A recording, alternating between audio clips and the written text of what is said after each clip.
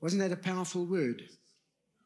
You know, that's the reality of being a Christian, is that we are born again to serve the Lord in reaching others with this wonderful gospel message of a God who loves and a God who cares. If not you, who? I want you to think about that. And if not now, when? We all have a responsibility to share our faith, and God gives us multitudes of opportunities. Well, it's always good to be here because this is the place. There's no other place like this place near this place. So this must be the place. Amen? So I'm glad I'm in the place to be a blessing to you today. So I trust that the meditation of our hearts and the words of my lips will be acceptable to the Lord, and that we will be open to the Holy Spirit to do whatever He wants to do in and through us. Today we're going to be talking about betrayal. So when I mention the word betrayal, what do you think of? What comes to mind? Is it somebody like Joseph or Jacob or David or Judas? Or is it someone that's very close to you? Or is it your hurt, your disappointment, your feelings? The word betray actually means to prove faithless or treacherous to a trust or a person who trusts. To fail or desert in a manner of need. Think about that, because today we're going to be looking at some illustrations from the Word of God. And I'm sure that many of you have been betrayed in some form or another. I know that I have been betrayed many times in my life and in my ministry. And believe me, it's never easy to handle betrayal. It's never easy to handle it, okay? Especially when you're dealing with the disappointment and also the frustration that it causes a person. If I think of what it caused me personally, and also to the work of the Lord, that was even more difficult for me to handle. And I discovered through that most times it's the people that are closest to you that betray you. By those in whom you've invested the most, personally sacrificed the most for materially, spent the most time with, made the most exceptions and excuses for, and, give the most opportunities to being on the platform or the pulpit ministry. But I also learned through all of that I had to really, in spite of my feelings of frustration, I had to learn to handle it and go to God in prayer, to pray for myself and to pray for those that betrayed me. I had to learn to forgive them, no matter how many times I had to forgive, over and over and over. I had to let go. I had to learn to let go. You know what? When people betray you, when you're angry, frustrated and disappointed and hurt, you hold on to that. And I had to learn to let go, because you see, as long as you hold on to those things, you can't grow. And God's objective for each one of us, when we've crossed that line of faith, when we've given our lives or invited Christ to take control of our lives, God wants us to grow. And we can't grow when we hold on to other stuff. So I had to learn to let go. And I had to learn to forgive, even when I was unwilling to forgive. I had to learn to forgive, even when I was unwilling to let go.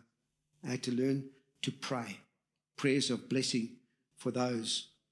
Because if I didn't do that, I found that I was the one that suffered. Do you know what? I'm so grateful to God that by the Holy Spirit, He gave me that ability to do that, because I want to tell you, if I didn't, this church wouldn't be here today. Because it's so easy for us when we are frustrated, when we get angry and disappointed, we want to throw in the towel. We just want to give up and do something else. But thank God for the faithfulness of the Holy Spirit. So remember, this series is what? It's all about loving like Jesus, okay. And so today I want to compare two traitors that we find in the New Testament. And as we look at that, I trust that we'll learn the lessons out of that. So we're going to look at the Judas and Peter, and we want to see how Jesus dealt with that so we can learn how to deal with that as well. You know, so I want you to know that both of these men were followers of Jesus Christ. Both of them were chosen apostles. Both of them were witnesses to the miracles and the teachings of Jesus Christ. You know, but betrayal usually comes in decisive moments. They come in decisive moments. And Matthew 26 tells us the story of Jesus' betrayal. In that story, we find that the disciples are concerned about preparing for the Passover meal. And then Jesus declares that his time, that word time is the same used elsewhere to talk about the end of time. But Jesus says his time, his moment had come. His moment had come. And Jesus taught us to really treat every moment in life as a precious, decisive moment, okay? And in this, his most decisive time for him, Jesus is betrayed. And sometimes I am reminded of someone who said that betrayal is always crouching at the door of every moment of our lives. It's a decisive moment.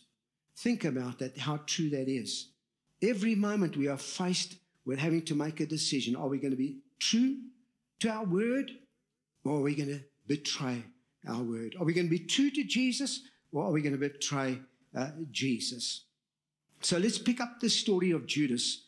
As we look at it in Matthew 26, I want to pick up verses 14 to 16. Then Judas Iscariot, one of the 12 disciples, went to the leading priests and asked, "How much will you pay me to betray Jesus to you?" They gave him 30 pieces of silver, the Bible says. And from that time on, the moment he'd received that money, from that time on, he began looking for an opportunity to betray Jesus. So let's call Judas the traitor who despised the cross. I want you to notice that these words that we've just read from the scripture come after a story where the woman comes to Jesus to anoint Jesus. It's the story of the lady with the alabaster box and the precious perfume. And so the disciples are all gathered with Jesus, and here she comes and she opens up this box and pours this expensive perfume, anointing Jesus' head. The disciples were indignant and they got upset and they said, "This is a waste. It could have been sold for a lot of money, and that money could have been given to the poor." And then Jesus said, Why are you criticizing this woman for the good thing that she has done? She has anointed my body for burial. And again, he added on and he said, wherever this gospel is preached, this woman will be remembered for the thing that she had been done. But that's not part of our message this morning. What I want you to see here is that Judas obviously became upset. I don't know if he had another agenda for the money. Maybe he didn't want to give it to the poor. I don't know. But I want you to know this morning, that nothing can be worse than be turned over to your enemy by one of your own. You see, not only was Judas one of the disciples, he was probably the most trusted. So how can I say that? Because he was the treasurer. He carried the money. So I don't know what he had in his mind when he heard this or when he saw this, but it was immediately after that he went out and he said, "How much will you pay me to betray Jesus?" Okay? And so he was trusted with that money. He managed all the resources. And better yet, he was their friend. He was one of them. I mean, think about it. He'd walked hundreds of kilometers with these disciples. He'd sat around talking at the fire at night. He'd slept with them under the stars. I mean, he was there when at the wedding of Cana, when Jesus turned the water into wine. He was also there when Jesus fed the 5,000 people with the 5 loaves and the 2 fishes. He saw the lame man pick up his bed and walk. He saw the blind man's eyes focus for the first time. He was there when Jesus shouted to Lazarus to come out of the tomb. And he was there in the upper room. He was one of the disciples whose feet was washed by Jesus. You see, betrayal by strangers is hard enough. But betrayal by those that are closest to you is a killer. It destroys trust. It robs the past. And it can deaden your heart towards trusting again in the future. How many times have you and I perhaps said this? You've done me in. I'm never going to trust you again. I'm not going to trust anybody because every time I trust somebody, they do me in. It can deaden your heart to the point where you don't want to trust anymore. You see, in physical pain is one thing. But for Jesus to experience the pain of being abandoned by those who were closest to him, to be stabbed in the back, if you like, by the very ones that knew him best. Even in that pain, Jesus knew how to respond to those who had inflicted it upon him. When it came to Judas, Jesus could have said to Judas, listen, I know what you're going to do. Get out of the room. He could have asked him to leave that upper room, but he didn't. Okay? Instead, Jesus not only let him in, Jesus also washed his feet, and Jesus gave him food, the food of the Passover to eat. You see, what was Jesus doing? By bathing his feet and feeding him, Jesus was actually showing Judas that he was not being excluded from being his friend. So often we want to take matters into our own hands and we want to then exclude people. But we're here to learn to love like Jesus. And so it's imperative that we understand that instead of excluding Judas, Judas is invited in. His feet are washed. He's fed with that Passover meal. And so here, what is Judas doing? Judas is included until the point where Judas decides to exclude himself from Jesus. Now, I don't know if his expectation was the problem because of that alabaster box of expensive perfume. But so often we put an expectation upon God to perform in a certain way, to do a certain thing for us. And when he doesn't measure up to our expectation, then we are like Judas and we exclude ourselves from Jesus. I trusted you for this and it never happened. I can't believe. You hear what I'm saying? We don't even realize sometimes our own actions, okay? But we'll get to that in a moment, all right? But Jesus went on giving himself to the very ones who were going to give him away. Why? Because his faithfulness did not depend upon their faithfulness. So let me summarize quickly here. Okay? Because Jesus, as the Messiah, washed the feet and who fed them in that upper room, the supper of the Passover meal, knowing full well that someone was going to betray him. He was a Lord who just kept on giving, okay? See, because that's the nature of Jesus. His love. He just keeps on loving, because that's who he is, okay? He always behaves in a loving way. When we find that somebody's going to betray us, we don't operate that way. We want to have our own back. We want to take vengeance. Okay? We want to exclude, we want to victimize, we want to criticize, we want to gossip. Not Jesus. He just kept on loving. Just kept on loving. Okay? So if I summarize this, I see it's Judas's love for money that caused him to betray Jesus for that 30 pieces of silver. 30 pieces of silver, you could buy a slave. The price of a slave. That's the value that he put on Jesus. He despised the cross. We know that, okay?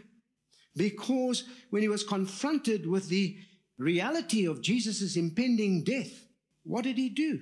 He let Satan enter him. And then he went and committed suicide. He hanged himself in his remorse. But there was no sign of repentance. Okay? It's one thing to be remorseful, but it's another thing to be repentant. So let's look at Peter then, and we'll compare the two.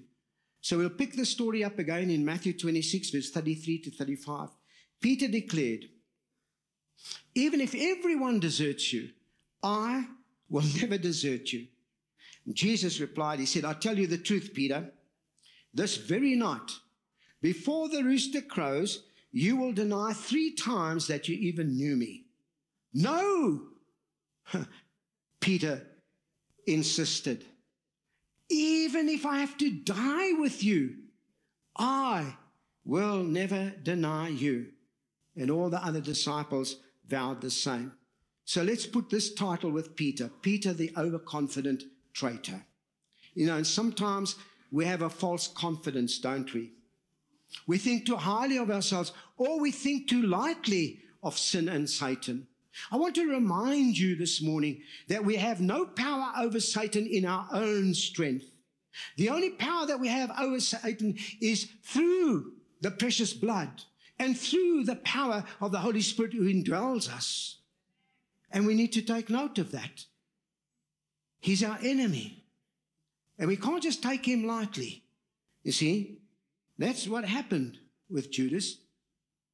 He entered his heart.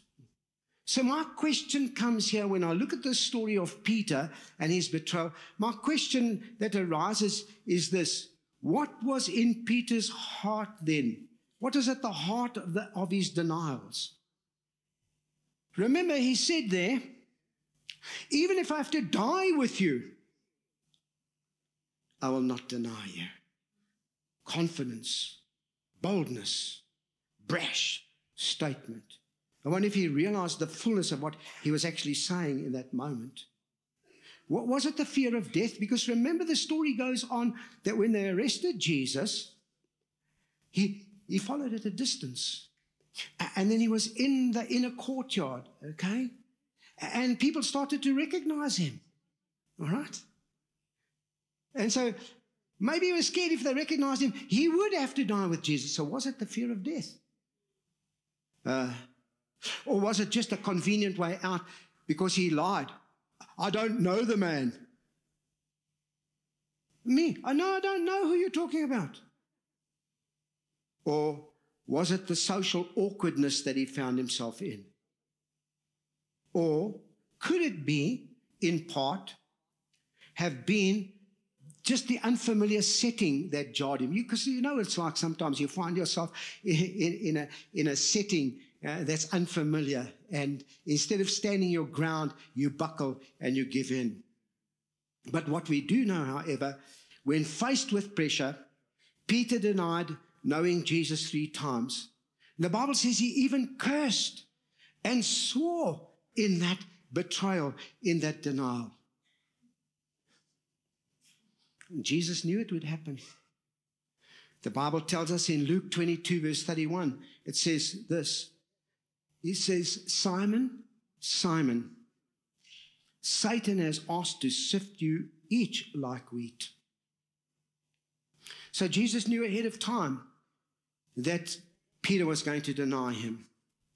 But the beauty here is that it did not disqualify Peter. Even though Jesus knows we're going to sin, even though he knows we're going to betray, even though he knows we're going to fail, it doesn't disqualify us. It didn't disqualify Peter. You see, the big issue here is one of repentance. And sometimes we feel so distraught when we fail Jesus that we just want to go and hide. Have you ever felt like that? And that's understandable. Because we just feel kind of guilty. Jesus, I'm so sorry I've let you down. We just want to go and hide. But Jesus isn't finished with us yet. He's got something that he wants to do in us and through us. And we know that Peter was restored to ministry. So let's pick up the story in Luke 22 as we look at verses 60 to 62. But Peter said, and I referred to that a little while ago, man, I don't know what you're talking about. Now, listen carefully. And immediately, while he was still speaking, the rooster crowed. And at that moment, the Lord turned and looked at Peter. And I love this. Isn't it so true of the Holy Spirit? Doesn't he always do something like this in our lives? At that moment when Jesus turned and looked at Peter, the Holy Spirit brought these words to remembrance. The Bible says that suddenly the Lord's words flashed through Peter's mind.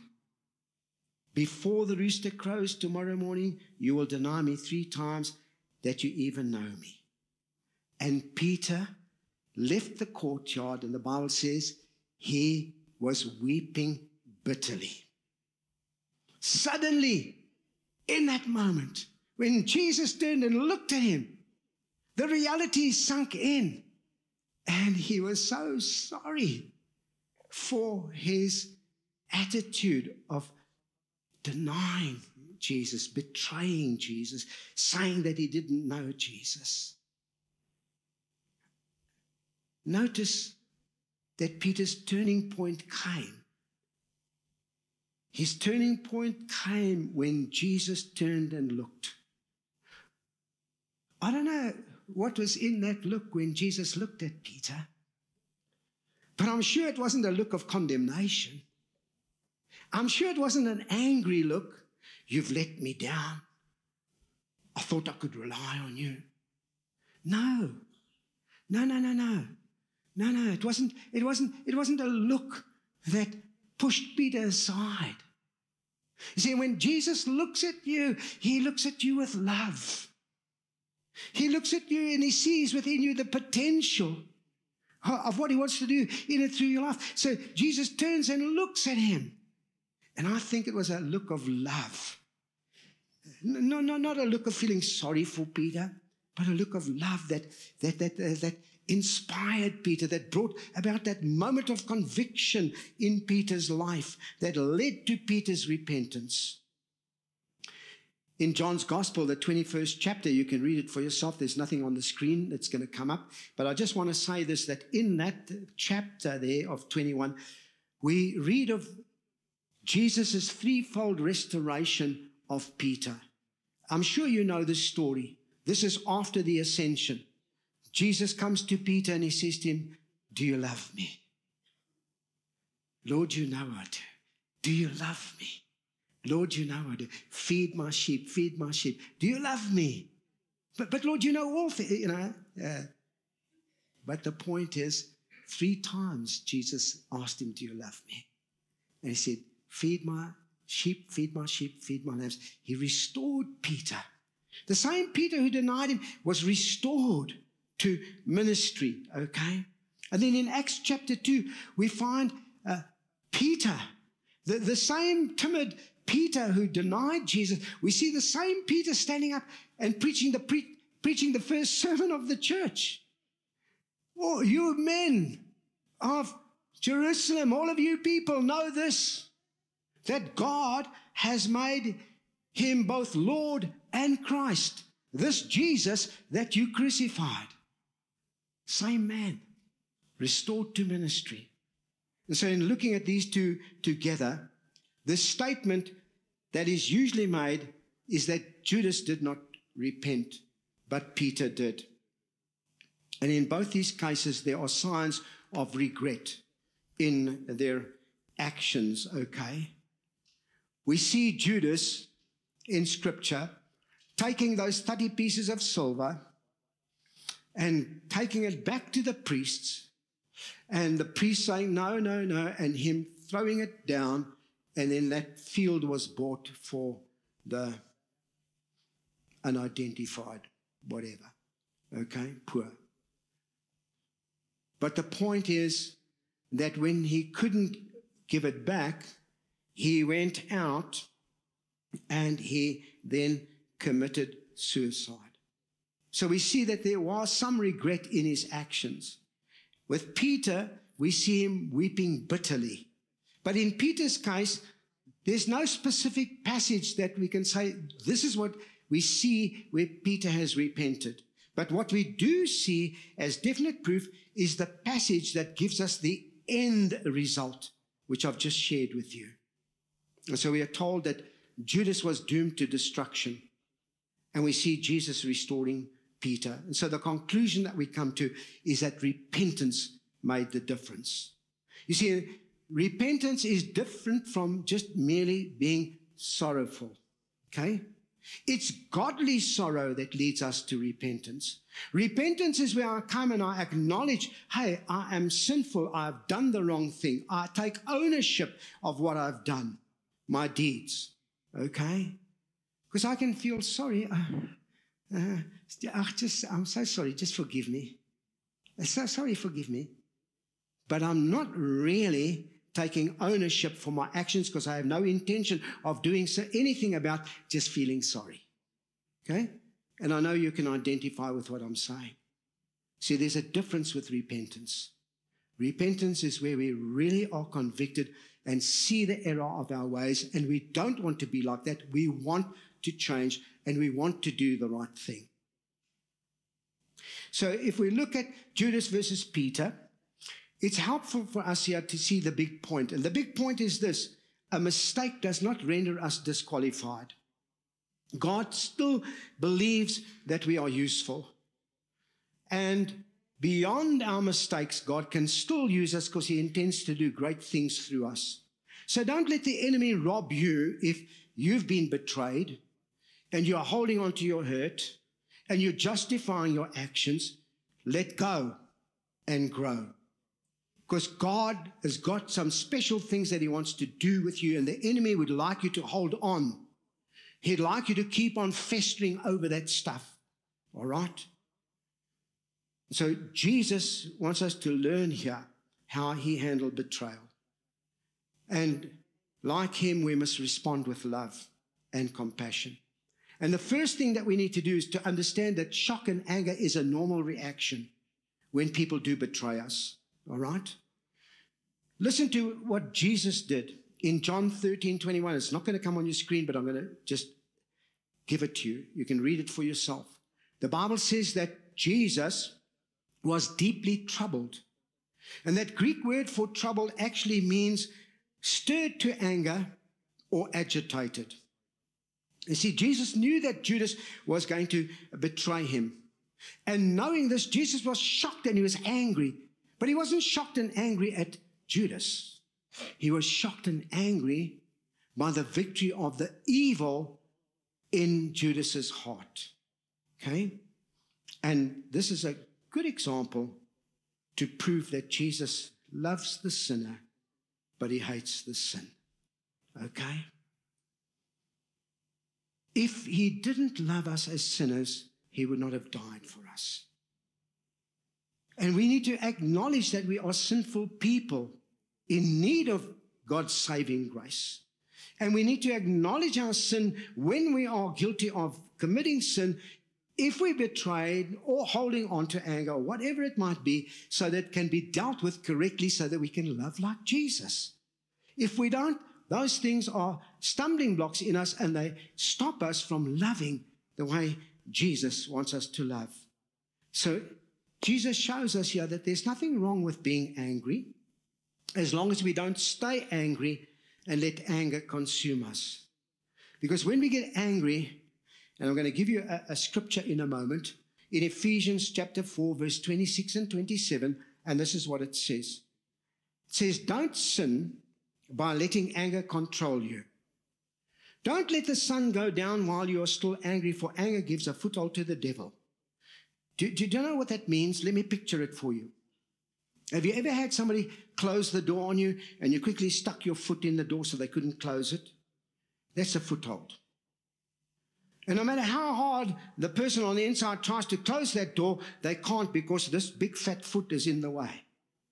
And then this big fat foot goes a little bit further. The minute that they feel there's a relaxing of the pressure, and it goes a little bit further until eventually the whole body comes through the door. The door's wide open. That's how the enemy operates. So when I'm angry, when I'm shocked, when I'm holding on to my justifications for feeling the way I feel, that's why I asked you right in the beginning, when I say betrayal, what comes to mind? See, as long as you hold on to that, you're right in feeling that way. You're quite entitled to act the way you're acting.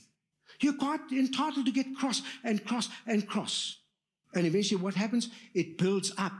And you don't even realize how deep you are in that situation. So don't let the sun go down on your anger and your wrath. Let it go.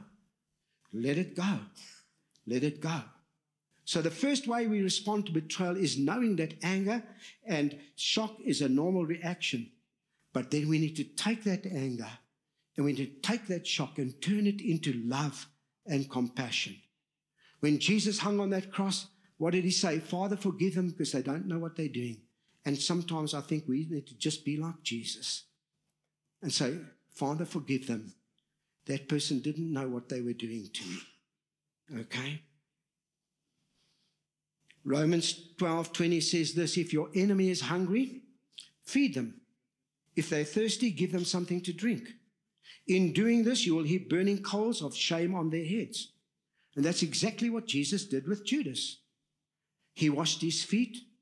He gave him the food of the Passover. And Jesus still went to the cross and died for Judas. And in spite of your sin and my sin, Jesus still went to the cross and died for our sin.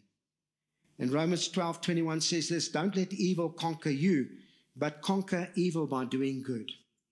So betrayal must be replaced by faithfulness in our lives. Okay? See, because so often we declare with our words our love and devotion to Jesus, and then we betray him in a number of ways. It may not be like Judas. It may not be like Peter, but we do.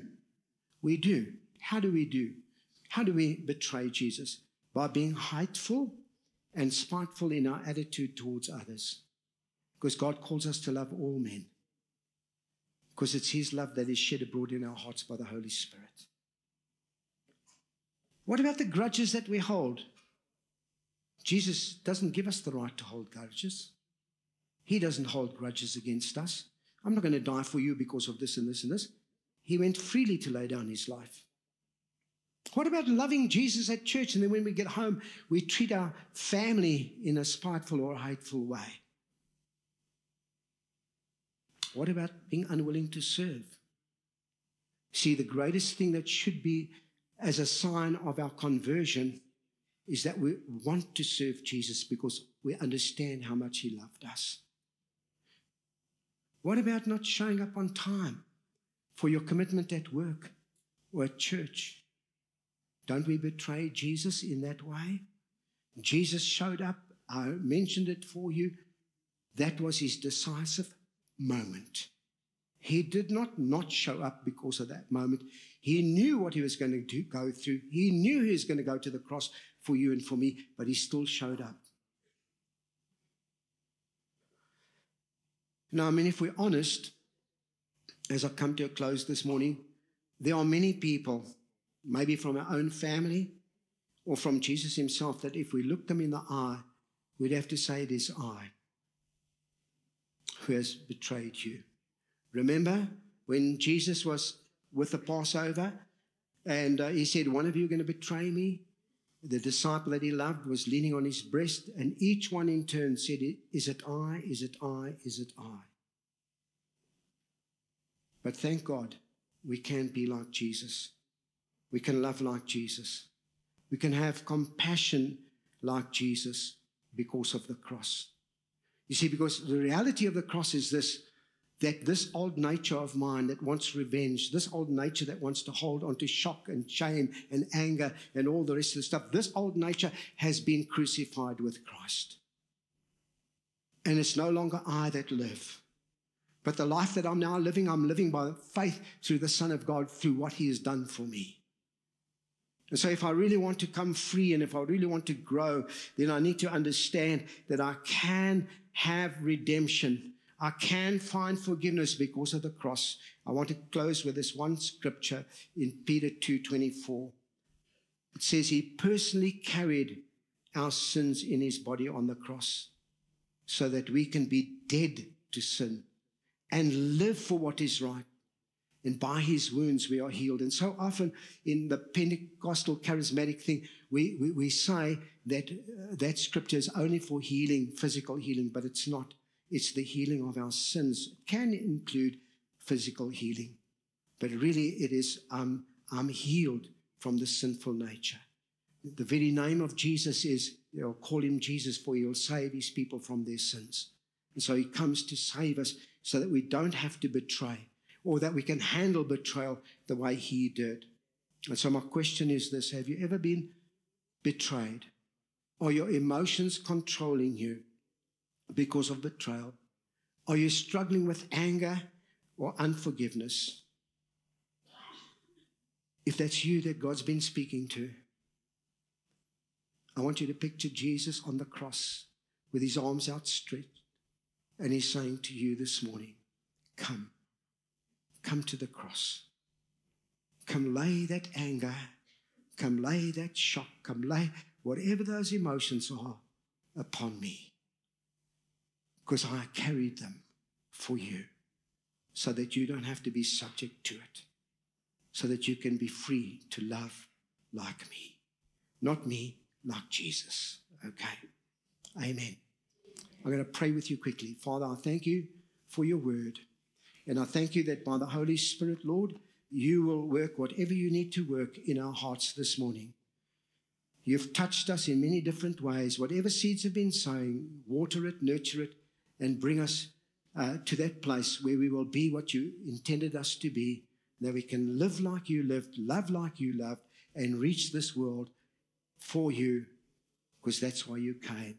So give us that strength and power as we reconcile, as we release, and come back to you in Jesus' name. Amen.